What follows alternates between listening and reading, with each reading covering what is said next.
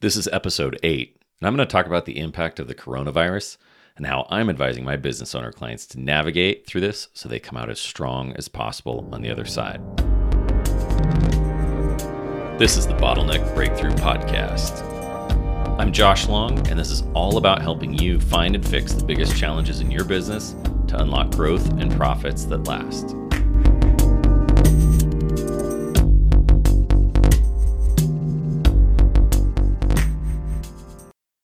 Hey, welcome to the episode.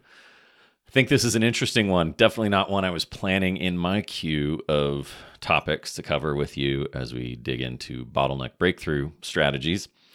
But it's kind of impossible to avoid this topic right now, the topic of the coronavirus. Unless you're living on an island where there's no internet and no cell service, this is affecting you. It's affecting everybody. And I think without getting into all of the hypotheses behind it and possible conspiracy theories or whether the CDC and the World Health Organization are correct and accurate or not, there's some real practical stuff that you as a business owner can do right now to strengthen your position and come out as strong as possible on the backside. And I know John Paul Getty, I think that was his name, said the quote of more profits are made when there's blood in the streets than any other time in history. And he definitely took advantage of it in his day. I don't remember exactly his timing, if that was after World War I or World War II, but he definitely made a mint buying depressed assets. And I know a lot of people are playing around with stocks and stuff and saying, oh, well, Tesla's down and Apple's down, but they'll bounce back. That's beyond the point of this scope. What I want to talk about today is, what do you do today and going forward over the next coming months to navigate as best as possible with your business? I got a client. They've got a fantastic software called iCapture, and they serve the trade show industry. They help companies that go to trade shows to not just capture the info of the prospects that come by their booth, but they set up all sorts of amazing segmentation, automation, and get leads to salespeople as fast as possible, and the hottest ones the soonest, so that the marketing teams and the sales teams are able to demonstrate ROI on all trade show activities. Obviously, they're affected. Trade shows are being canceled left and right. They're the number one thing being canceled, right up there with sporting events, the NHL, the NBA, college basketball, March Madness. They're all done. Music festivals on hold, canceled for the foreseeable future. NFL Combine and opportunities for those kids to get a chance to increase their draft stock, done. But trade shows are massively affected right now. So obviously my client is massively affected right now. And so when we met this week to discuss what are the strategies, what are the next steps, I loved his take on it. And the reality is that trade shows will come back. It's inevitable, unless there's a pandemic and we all die, right? That's the most extreme example. And let's say this is level of bubonic plague and 40% of the world population is wiped out. There's bigger issues than whether your business survives that. But short of that, this will pass. Trade shows will come back. He will stay in business. And so we were talking about what to say to his clients and to the past clients and to past prospects that never signed up, and to his all of his current prospects. So we crafted messages to each of these. And the thing that I start with is, be a human first. There does not need to be a sales opportunity in a message to these people. So for his current clients, it's letting them know, hey, we understand that you just had a bunch of trade shows canceled and you may not have a full pipeline, but we're here to help. And we want to encourage you to take this downtime and get your systems in place and get the next level up. It doesn't have to be with our software, but get the next level up in making the most of trade shows when you get back to them, because this is a time where you can get all your ducks in a row and come out swinging when trade shows start back. Because there's going to be a lot of companies that hunker down, that lay off staff, and they're not going to be ready when things pick back up. Then we talked about, well, what do you say after that? Well, go to his prospects that never converted and that have had open proposals or closed proposals or lost proposals over the last year, and just send them a message and say, hey, even though you're not a client of ours, we just wanted to let you know, here's some advice we gave our clients, that now's a good time to get your ducks in a row. And again, it doesn't have to be our software. We just want to give you a heads up because we think about this stuff, that trade shows will come back up and we're here for you. And just deliver a goodwill message to those prospects that never signed up. And then from there, there's so many follow-up opportunities for the people that weren't, that never signed up, that opened that email, that first email. Send them a second email and say, here are some more advanced strategies we're sharing with our clients. We're happy to help you with them if it's a fit or not. And you don't have to sign up with us to get this help. We're just wanting to help everybody that relies on trade shows because we're all in this together. Again, goodwill with a light call to action. And so as we went through all of these different constituencies, we just came up with different messaging and different cadences to release these. And maybe by the fourth message, we could get a little bit more aggressive with somebody that's opened all four messages, or maybe replied and say, lots of companies are frustrated that they can't demonstrate an ROI on trade shows. And we know that iCapture really delivers a fantastic ROI. And so if you want to bounce back strong and maybe even bounce back stronger than you were before, get set up for iCapture. And if free buying's on a freeze right now, just put your name in line and we'll get you processed in the queue, because we have a sneaking suspicion that we're going to have a lot of prospects and a lot of companies wanting to sign up with iCapture once things are back up and running.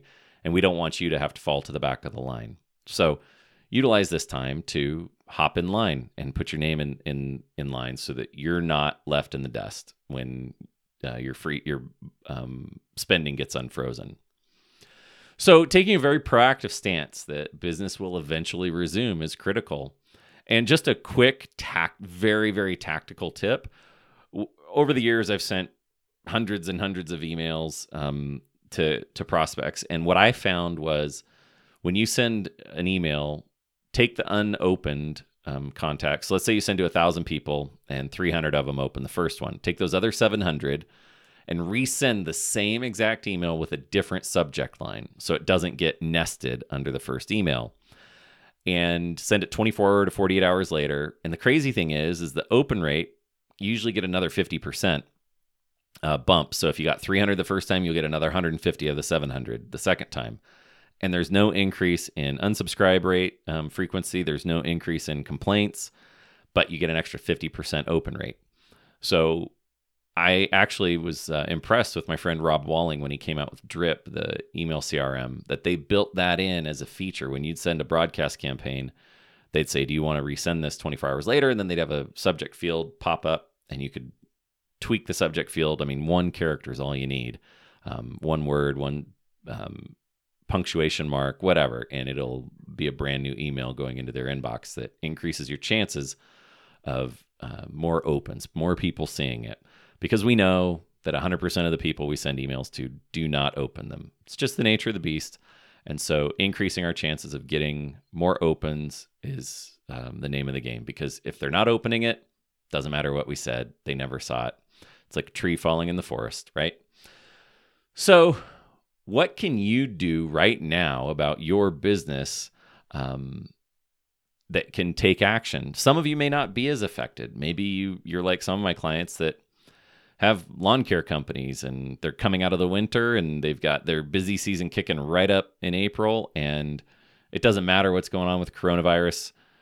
People need their lawns, people need their yards, people need their trees and bushes and hedges and everything taken care of. So I still think it's a great opportunity, though, even if you're not as affected as my software client.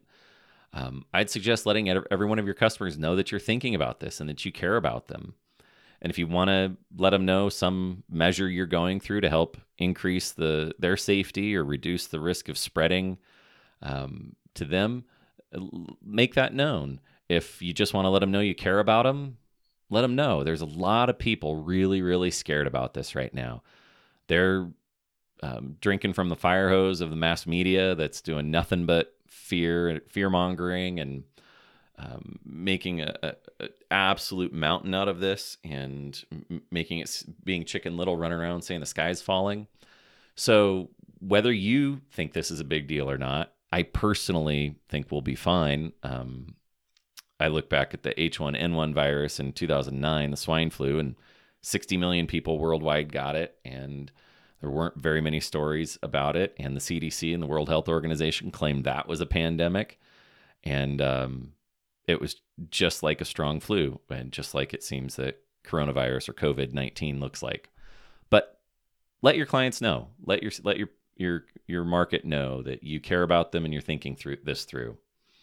Then when someone calls to cancel or use the virus as an excuse not to move forward, I'd reframe it and help them see that their life isn't over because of this. If they're like the clients of my client above, tell them that now's the perfect time to get everything in order to take over market share as others retract. Because if you're in the B2B space, that's the argument. If you're B2C, maybe it's give them a little bit of grace and say, you know what, we'll put your account on hold through the end of March until the dust settles, so that you can feel confident that you're not utilizing us during a time that you don't need us, whatever that service is. Third, I would definitely cut unnecessary expenses immediately. Hold off on anything new until the dust settles. You definitely don't want to be spending money thinking you'll strike while the blood is in the streets, because right now the chaos of the media is drowning out every other message right now. It's kind of like it will be later in the year during the election cycle. When I worked for Chet Holmes back in 2008 and the election was going on, we could not run ads at all in the fall of 2008. Satellite radio was our bread and butter, and it didn't matter how much we wanted to spend. All of the political ads were given priority because they have a shelf life. They're going to expire. Once first week of November comes, they're never going to run another ad. So they all got priority, and we had to sit in the back, and our lead flow definitely dropped. So do not try to increase ad spend. Do not try to find some new channel right now. Just wait. Other unnecessary expenses, if you've got some big project that you're wanting to start and you're waiting on a proposal, just pause it. Put it on hold. If you've got a big project underway and there's big expenses and you're not sure if it's going to pay off, just put it on pause. I don't think you need to fire anybody. I don't think you need to downsize or cut back on maintaining what you've got, but definitely do not try to spend into the chaos right now. I imagine by the end of March, the dust is going to settle and we're going to have a lot more clarity on whether this is more serious or less serious than everybody's saying. I think it's actually really handy that Tom Hanks and Rita Wilson and then Rudy Gobert of the Utah Jazz and Donovan Mitchell of the Utah Jazz, all four of them got this. Because in a couple weeks, we're going to know, did they get through it just fine or are they all dead? And my guess is they're going to get through it just fine, like any other flu. And the news is going to have less and less credibility and credence to keep screaming about how bad this is. So if that happens and these four people come through it just fine and more high-profile people get coronavirus and come through it just fine, I imagine by the end of March, this might die down pretty well. I'm not saying that the NBA is going to start back up and that everything will go back to the exact normal it was as of mid-February, let's say. But it'll give a lot more clarity as to what's going on going forward. So a couple of my clients, we were talking, and I said they were wondering about tips about all the possible contingencies because they see so many different angles of how this can shake down. And really, to me, there are really only three possible broad outcomes that come from this. The first, I said it earlier, that this becomes a real play and the world never recovers. That's extreme. I just don't see that happening. The second is that this triggers the next recession and we retract like '08 or worse for the next 3 to 4 years. I think because of all the irrationality of the marketplace and the apocalypse that's happening in people's heads right now, there's definitely a possibility that that happens, that the underpinnings of our economy and some of the potential bubble points that I've seen, whether it was student loans or the real estate market getting too hot again, or interest rates being too low, or the used car market and the lease market. I mean, that's a huge bubble in and of itself. Any one of those, if those trigger from this chaos right now, it's very possible. All of my buddies, we've all been holding our breath waiting on a recession or a retraction or some kind of correction. We hope we're wrong, but there's too many things that make it feel like that's going to happen. So I don't know, though, if coronavirus is what triggers that. So this second option, let's say that we do go into a full-blown recession or worse than like we did in '08 or worse. Then what do you do? And then the third option is this blows over in the next 2 to 3 months and everything goes back to how we were before, pretty much playing the game plan that the swine flu had in 2009. So let's look at these 3 buckets and figure out timing triggers, right?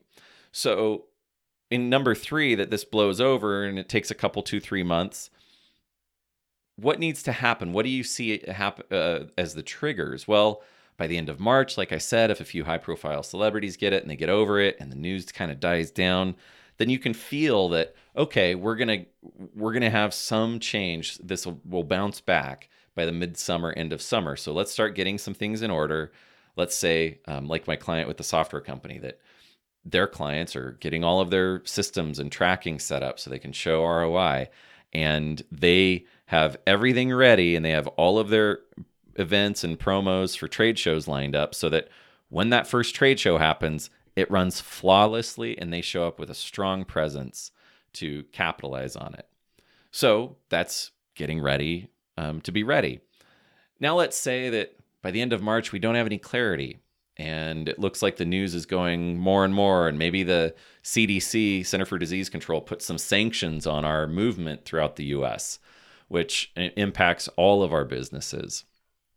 Well, that looks like it might be the beginning of the recession.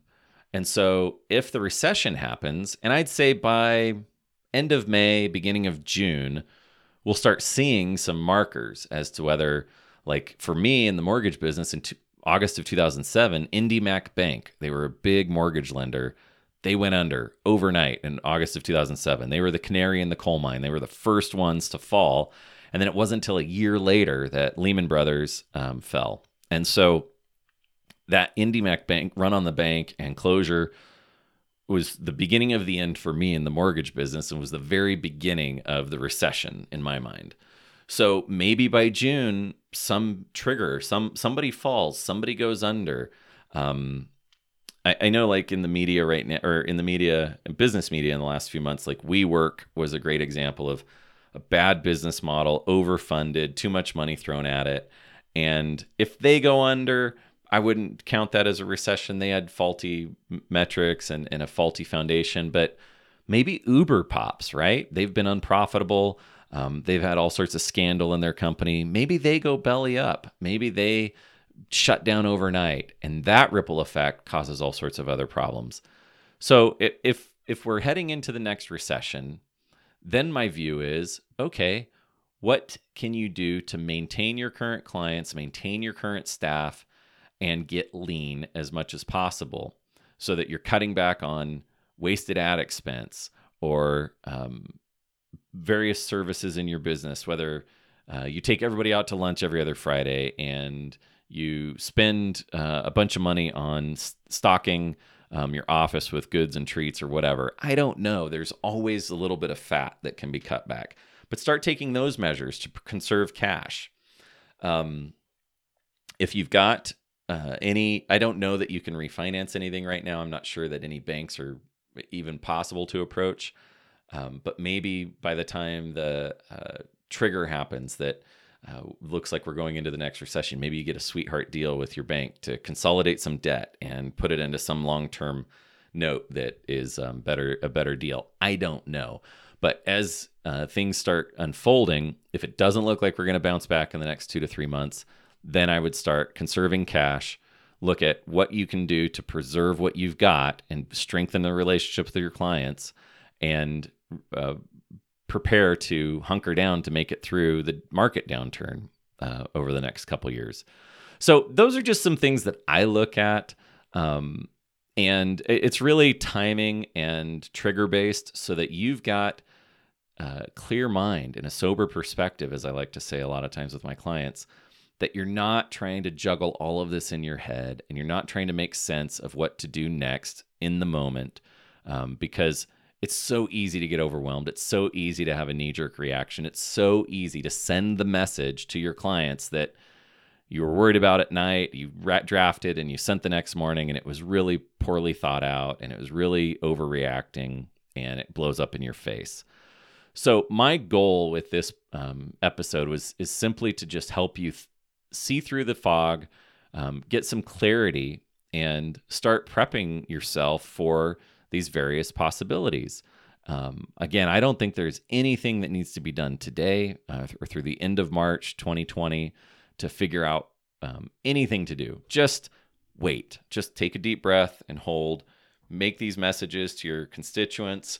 Make the most of humanizing, being a great human and connecting with them, building goodwill, showing some love and compassion. We all benefit from that all the time. And the last one I would suggest is, if you watch the news, stop. I haven't watched it since 2004. I've never missed it. I actually deleted the Facebook app and Instagram app and LinkedIn app from my phone this week because I just was realizing, like, man, this is just toxic. It's just becoming another version of the news media in these feeds. And they're just regurgitating what Fox and MSNBC and CNBC and CNN are all just streaming 24/7, this fear-mongering. And I think Dr. Drew Pinsky from the Loveline fame and all of his rehab treatment stuff that he does with celebrities, I think he just did a fantastic job calling out the media for being horrible, fear-mongering, sensationalists last week. And so anything you can do to cut that noise out of your life is a good one. And so I hope this is valuable. I hope as you think through what to do in your business and how to navigate as best as possible, that you feel confident, that you feel more peace, that you get some clarity, and that you can step away from the noise and realize we'll all make it through. We'll all be just fine because it all works out for good in the end. And we survived 2009, 2008. I remember taking a call from a car dealer in LA then. I was working for Chet Holmes, and Chet was promising the world to turn around sales and help businesses. So we had lots and lots of business owners that were hurting and were interested in our help. And this car dealer is in LA, Southern California. And I was just trying to get some insight of where he's at. And he said, bro, I don't know what Chet thinks he can do. We sold, there were 90 cars sold in all of LA market last month. And prior to the recession, we were selling about 800. So they were down almost 90% in performance. And obviously they've got leases for all these buildings and they've got inventory from all these cars. And I mean, that's why GM got bailed out and Chrysler and all these companies got bailed out in the auto industry. And because people just stopped buying cars, they realized, gosh, the one I'm driving's just fine. I don't need to worry about getting the latest and greatest because it just was so uncertain during that recession. And that lasted for quite a while. So obviously that car dealer was negatively impacted and there wasn't much he could do to survive it. It's just a horrible business model to be in during a horrible time.